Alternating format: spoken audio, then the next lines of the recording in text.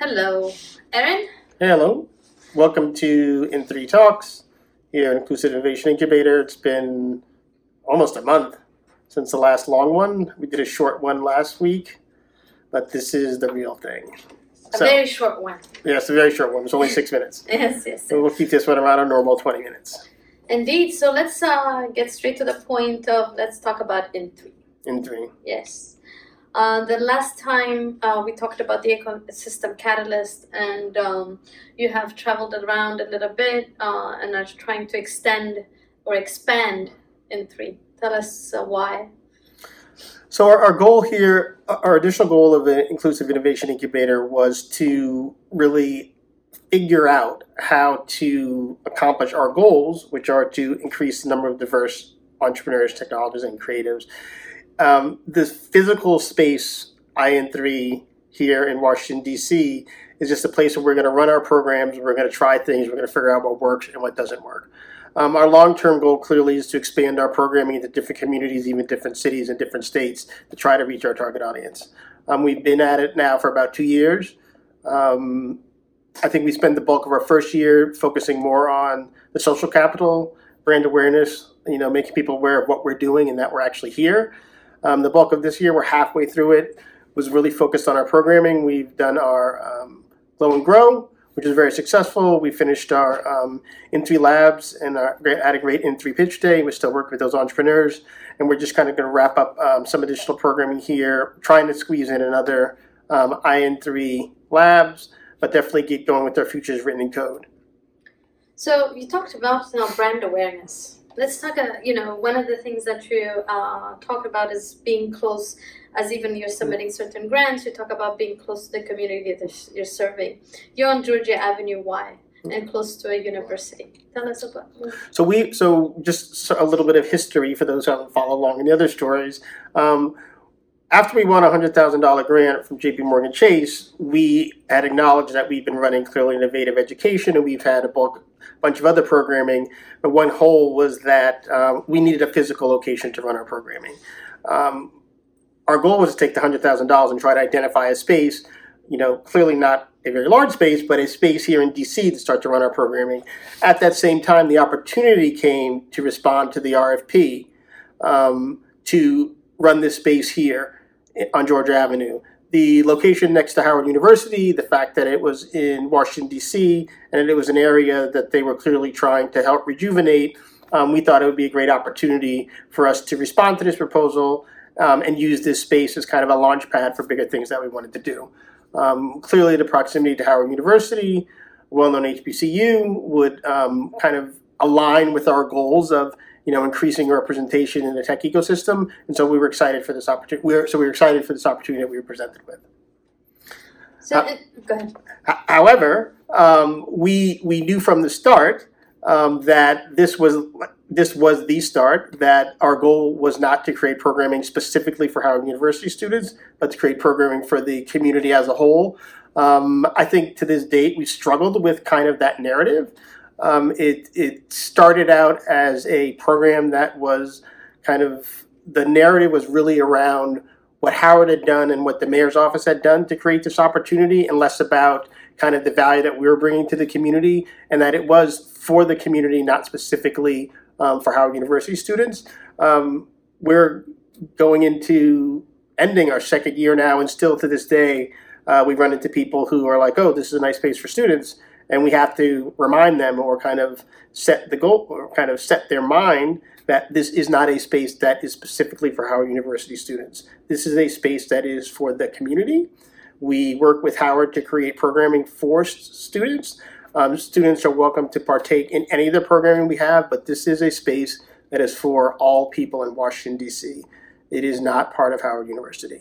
But it is good to also echo the fact that you have created specific programs such as the student hall, for instance. Yes, we've done in 3DC study hall. We have relationships with students where we like to kind of, converse with them to understand what programming can we do that's targeted specifically to them, to take advantage of the fact that we are next to them, and to also provide complementary programming for Howard students. But, our goal is to support the whole community. We're currently in talks with some individuals from UDC, community college, about figuring out how can we engage them in some of the work we're doing, because even they thought we were part of Howard also. Yeah, so just when you're thinking, and as we discuss about the expansion and so on and so forth, one of the things that I know debated, saying, hey, expand but be close to universities, be it HBCUs or just a general university. If someone was to say, hey, I want to invest in N3, but I want it to be close to all the universities, or if based on your experience, what would you say? Would you say, yes, I should be close to a university, such as the historical Black colleges? Or would you say, no, I need to be more in a centralized location, and why? I mean, a lot of it depends on what the partnership will bring in the end. I think if the opportunity is one where we believe that it's beneficial to everyone who's involved, right, then it makes sense to position yourself next to, an HBC or any other university that is focused on the same target audience as us. However, if we can't find a way for the goals to be completely aligned, then it starts to kind of lose the value of the relationship. Our fundamental goal is to provide programs and services to increase opportunity for diverse entrepreneurs, technologists, and creatives. And so we need to be in the best location, identify the best partners whose goals are aligned with ours to meet those objectives. And that's what we're striving to do. Because if we're unable to do that, then I think we're going to fail what our mission is. But one of the great assets of N3 is the fact that you have the technology experience and the entrepreneurial experience, and then you're also bringing clearly innovative education. Yes. Talk a little bit about the synergies between clearly innovative education and N3. I have this thesis or theory that, and it ties back to the original ideas around IN3, which is the three C's we're focused on: the social capital, technical capital, and the financial capital. Social capital is a physical space and the programs that we provide here to bring people together. The technical capital is the educational programs we're doing through Futures Written in Code, and the educational program that we're doing with Clearly Innovative Education. Now, and the last part is the work we're doing through N3 Labs about identifying entrepreneurs and providing them with the program services, support, and mentors that they need to help launch their products. From the work that we've done and the individuals that we've spoken to, there clearly is a gap in the technical capital. A lot of great ideas, but for tech-enabled businesses, there's this lack of technical resources to help implement these technical solutions. So through Clearly Innovative Education and through the Futures Written in Code, we're hoping to not only create the ecosystem of technologists that could potentially go work at companies and be successful there, but technologists that can support the entrepreneurs that are going through the N3 Labs, and kind of help support the ecosystem. The idea is that, like in other communities, you can look around, and if you have an idea for a mobile app or website, there's someone that you might know or that someone knows who can kind of help you get that first thing off the ground. We need to create more individuals like that in our own ecosystem to kind of help us be successful. So another part of you is saying, hey, I need to be across the river, I need to be across the river. Recently, you went to do some kind of a session. Tell us a little bit more of that experience and the technical capital. That When I met with a group of entrepreneurs in Anacostia, and we saw the similar patterns that we identified here through the group, the 18 companies that we had at N3 Labs. There was a little bit of difference there. There were more co-founders, but there was still the technical gap was an issue. I think that I met with 5 different companies, and none of them had access to technical capital. They had no technical resource, no technical co-founder, and every one of them, they were trying to do some technical assessments on their own, but you really need a technical piece. And what was clear to me, and I'd seen in the past, but just meeting with them reinforced it, was that at least they're at the point now where we understand in our community that we have to have the technical solution. They know that they're not going to get by with just a pitch deck. They know that they need to have some sort of platform, website, learning management system, something quote, that they could utilize to demonstrate the traction to kind of get them to the next level. So it's funny because it's kind of coded, because they might not say you need a technical co-founder, but they'll say, well, you need to demonstrate traction, right? And if I'm building, sorry, I had some technical difficulties, but the point was kind of the coded language of saying that you need traction, right? So if I don't have technical capital and I'm running a tech-enabled business and I'm being told that I need traction, well, the only way to get traction is by building a technical solution. I'm still back at the same place where I need some sort of access to some sort of technical resource to help me build something to get that traction. So it's, that's why I really think that technology is a big enabler for the whole entrepreneurial ecosystem, and to kind of help us, move to the next level. So today you kind of were talking about an idea, or just a thought, not an idea, but you were interested in participating in a specific program. I'm not sure if you want to talk about it, and because it addresses the technical capital you're talking about, not necessarily if you want to promote it well and good, but I would love for you to talk about it a little bit more about it. Well, what we were talking about was the Startup Bus program that's they've partnered with JPMorgan Chase with their Advancing Black. I forget the name of it. I'll include a link in the video for those people who are interested. And the idea is that they have a separate bus that is providing opportunities for people of color to apply to get on the bus, and for I think it's 72 hours, you'll be driving through different cities, but while you're on the bus, you'll be practicing your pitch and working on a product that's focused on wealth creation in underserved communities. They're trying to get a decent split of technologists, business people, and I think marketing is kind of the other, or marketing and UI are the other slot, so that they have the resources that they need, so that hopefully you can get some products when you get on the other end. You arrive in New Orleans. There's some more programming the last 2 days, and there's a culminating pitch event. And I think programs like this are interesting. It gives opportunities for entrepreneurs from these communities that might not get the access or exposure that they need to kind of get on some individual's radar screen. They said the goal is to have some angels and other investors who often you hear say they cannot identify or find diverse entrepreneurs. Now they'll be sitting right in front of them, a whole bus. It's kind of funny. You can say, I got a whole busload of Black entrepreneurs just waiting here for you, right? So it's a great initiative. It'll be interesting to see how it pans out. I'm going back and forth on whether or not I'm going to apply to kind of be part of that. I have a bunch of ideas rolling around in my head, and I'm actually pretty good at writing code, so I'm pretty certain I can sling something together in 72 hours.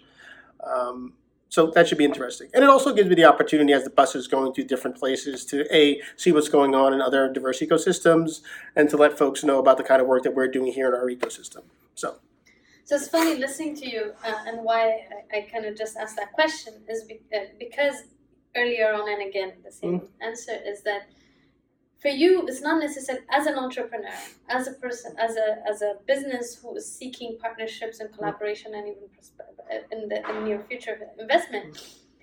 You're not necessarily addressing yourself as a person who would be interested to pitch or so on. It's more you being a technical capital for either for an entrepreneur or business, or even creating a product that is collaborative. Why is this? Where does this emanate? Like this energy of yours that is about, let me be a catalyst, let me be a technical support for any product development. Why is it? I don't know if it's necessarily technical. Maybe it's just the way I'm saying it, but in my mind, I guess I know my strength. Let me say this another way. So, in my previous life, in one of my other companies I worked at, it wasn't my company that I worked at. For those who don't know, I have an MBA. So I have kind of that business skill. And I was hired to be a project manager, and I was a project manager for a while. Then I was hired to be a product manager, and I was a product manager for a while. But the organization was struggling to find technical resources to meet their needs. And it just was an easier gap for me to fill. I won't say easier, but it was a place where I felt that my skills were like a better utilized as a technical resource who had the business understanding and kind of the entrepreneurial spirit, but could also kind of get their hands dirty on the technical side. And I look at it as the exact same way. There's a lot of people that are running around with great ideas. There's a lot of people that are running around that can manage projects. There's a lot of people, like all of these other skills, but there's not a, let's just be frank, there ain't a lot of black people that can do the stuff that I do, right? So if I can be, for lack of a word, a multiplier, right? So if I can be a multiplier by the work we're doing at Clearly Innovative, through Clearly Innovative education, by training and helping other folks who might have that skill, give them the opportunity to figure out they have that skill and learn and grow. If I can be on something like a startup bus, and even if I'm working on one specific product, but let's say there's other junior engineers or someone who aren't as skilled as I am, I could potentially support them. This is a way I'm being a multiplier, and I can have a broader effect overall. It's kind of the same thing that drives me around, like, why do I create free content and post it online? Why do I kind of tweet and spread information about things that I find interesting in technology? It's about having a multiplier effect on the overall ecosystem. And this kind of ridiculous belief that maybe you'll go, I said it to someone else today, pay it forward. I don't know why I do this when I say pay it forward. It just seems kind of weird, pay it forward. But to have some kind of positive impact on the overall ecosystem, you know. So no, I mean because it's a trend of yours, right? I didn't really think about it till someone made me think about it. Yeah. You know, it's just kind of what I do. I don't know why I wanted to do a separate conversation on this whole thing. So for those that don't know, I have an executive coach, a business coach now. It's had a lot of positive impact, not only on the work that I do, but also kind of on my personal life. But, you know, one of the things that he said to me is he's got this type thing that they do. And whatever type it is, he said the challenge that I have as the type that I am is that I'm harder on myself than other people are. And because I'm so hard on myself, it's hard for me to kind of break through to the level where I really can be because I'm so busy judging myself, and that me judging myself is kind of holding me back. And so even with the work that I do, I'm always feeling like there's more I could do instead of just kind of, I don't want to say being happy, but kind of looking at the positive. Like they say, count your blessings, not your disappointments, right? It's like, so how do I take that energy and help me kind of continue to move to the next level? That's one of the things I'm kind of working on. So if I step back and think about, just as you said, all the things that I'm doing to help enhance the ecosystem, there should be some level of satisfaction, but there's still times that I'm sitting and like, well, why didn't I do this and why didn't I do that? So the need of being a multiplier, where did it start? Some deep racial shit now. No, it started kind of. It started when I was back in. It's interesting because when I was back in, I don't even think I ever told you this. I started when I was back at boarding school. After I graduated from boarding school, I was like meeting with this woman who was like a counselor for a bunch of the students, and she'd also become a personal friend of me because my three sisters were there, also my three sisters, and we were talking about this similar thing, and she just looked at me and she said, "Aaron, one day, it's like, when do you have to stop doing things for all black people? Like, why can't it just be about you doing good for yourself, right?" And I don't know. You know, I always had a thing is I don't want to just be another, quote, statistic. I did the quote thing again. Right? I don't want to be a statistic. And it's like this perception that people have of specifically black men in the community. So that whole statistic, it's horrible to say, but that whole idea of a statistic and kind of falling into that narrative of what people expect around people of color is probably, you know, my cross to bear, which I should let go. It's probably creating a lot of other challenges for you in my life. But I think that's tied into this kind of whole desire to be a multiplier, right? Is if I've been given this blessing or this skill or whatever you want to call it, blessings, and we spoke about this before, and I'm being, quote, selfish with it. You know, I struggle with that. It's like, well, Aaron, if you've been given this blessing or this opportunity, you know, why aren't you sharing it? Why aren't you trying to multiply it in some other way? And I guess that's kind of ties into it all of me wondering for a while, like, what the hell am I supposed to do with this? And that's how I ended up getting into the education stuff and all these other things. I realized, well, maybe this is it.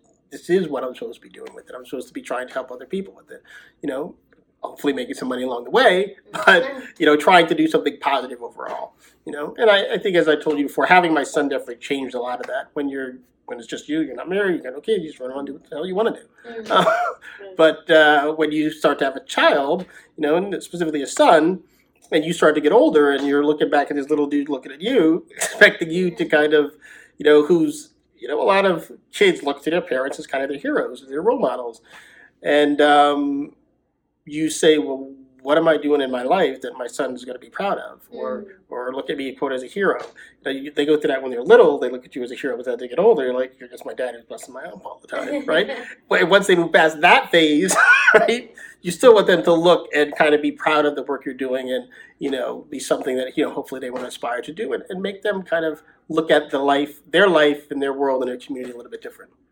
We went way in the direction. Because we're going to circle back, because that's the legacy that you're leaving to your child. And just going back, I'm not sure, you have also a daughter, and you are gradually integrating her or immersing her in technology, because you have a upcoming program, and talk about that. So there's a program that we're partnering with the group called SC4K. Tomorrow they're running an entrepreneurship and STEM program for kids here in Washington, D.C. My daughter has always been interested in technology because she sees that I do it.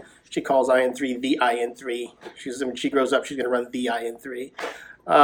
And she wants to learn to code and stuff. So I think even in that way, just creating an environment where she has access to this opportunity, even if she never wants to code, but at least she's been able to come to some events, see other people that look like her, see other professional, women of color, technologists. It's now something that she can, if one day she decides to be it, or what she wants to do, it's not like she needs to imagine it, right? Because she's seen other people that do it. So I think that's important. So as we conclude, we'll talk about other things that we had planned for today. But 3 things. Given 3. What is Given 3? Given 3 is a nonprofit that we started about 2 years ago. To support programs and services that we run either through the Inclusive Innovation Incubator or through Clearly Innovative Education. The idea is that we want to be able to use the nonprofit as a way to support the programs, services through scholarships or any hardware or software, whatever is needed to help us provide access to the programs. So it's Given3.org. Okay, and you have Clearly Innovative? Clearly Innovative, a web and mobile development firm that we started almost 10 years ago here in Washington, D.C., with an intentional focus on hiring individuals of color and giving them a learning opportunity for them to kind of get their gateway into a technology job. And through that model, the 3 top companies that the top companies work with is we've been working with the National Museum of African American History and Culture. We built their mobile website and the content management system for them. Connected to them, we worked on a project that was funded by the Robert Smith Foundation called Community Curator, which is a way for specifically folks from the African American community to take artifacts, content that they might have at their home, upload it onto the system, and kind of tag it and tell stories about it. What they're trying to do is kind of turn the museum model around, where normally when you go to a museum, you look at a piece and it tells you how big it is, what color it is, where it came from, and how old it is. There's no story around that piece. The whole idea of Community Curator is to tell a story of whatever this item is, and then allow other people to kind of come online, find these pieces, and if they're somehow related to them, add additional value to it. Another third company? Is the Inclusive Innovation Incubator. No. The third company you said. The BAC, the Community Curator. We have one of our other largest clients was Red Cross. We worked on an e-commerce system for them. We've also worked with some smaller startups. One of a longer-term client we have now is a company called Fence.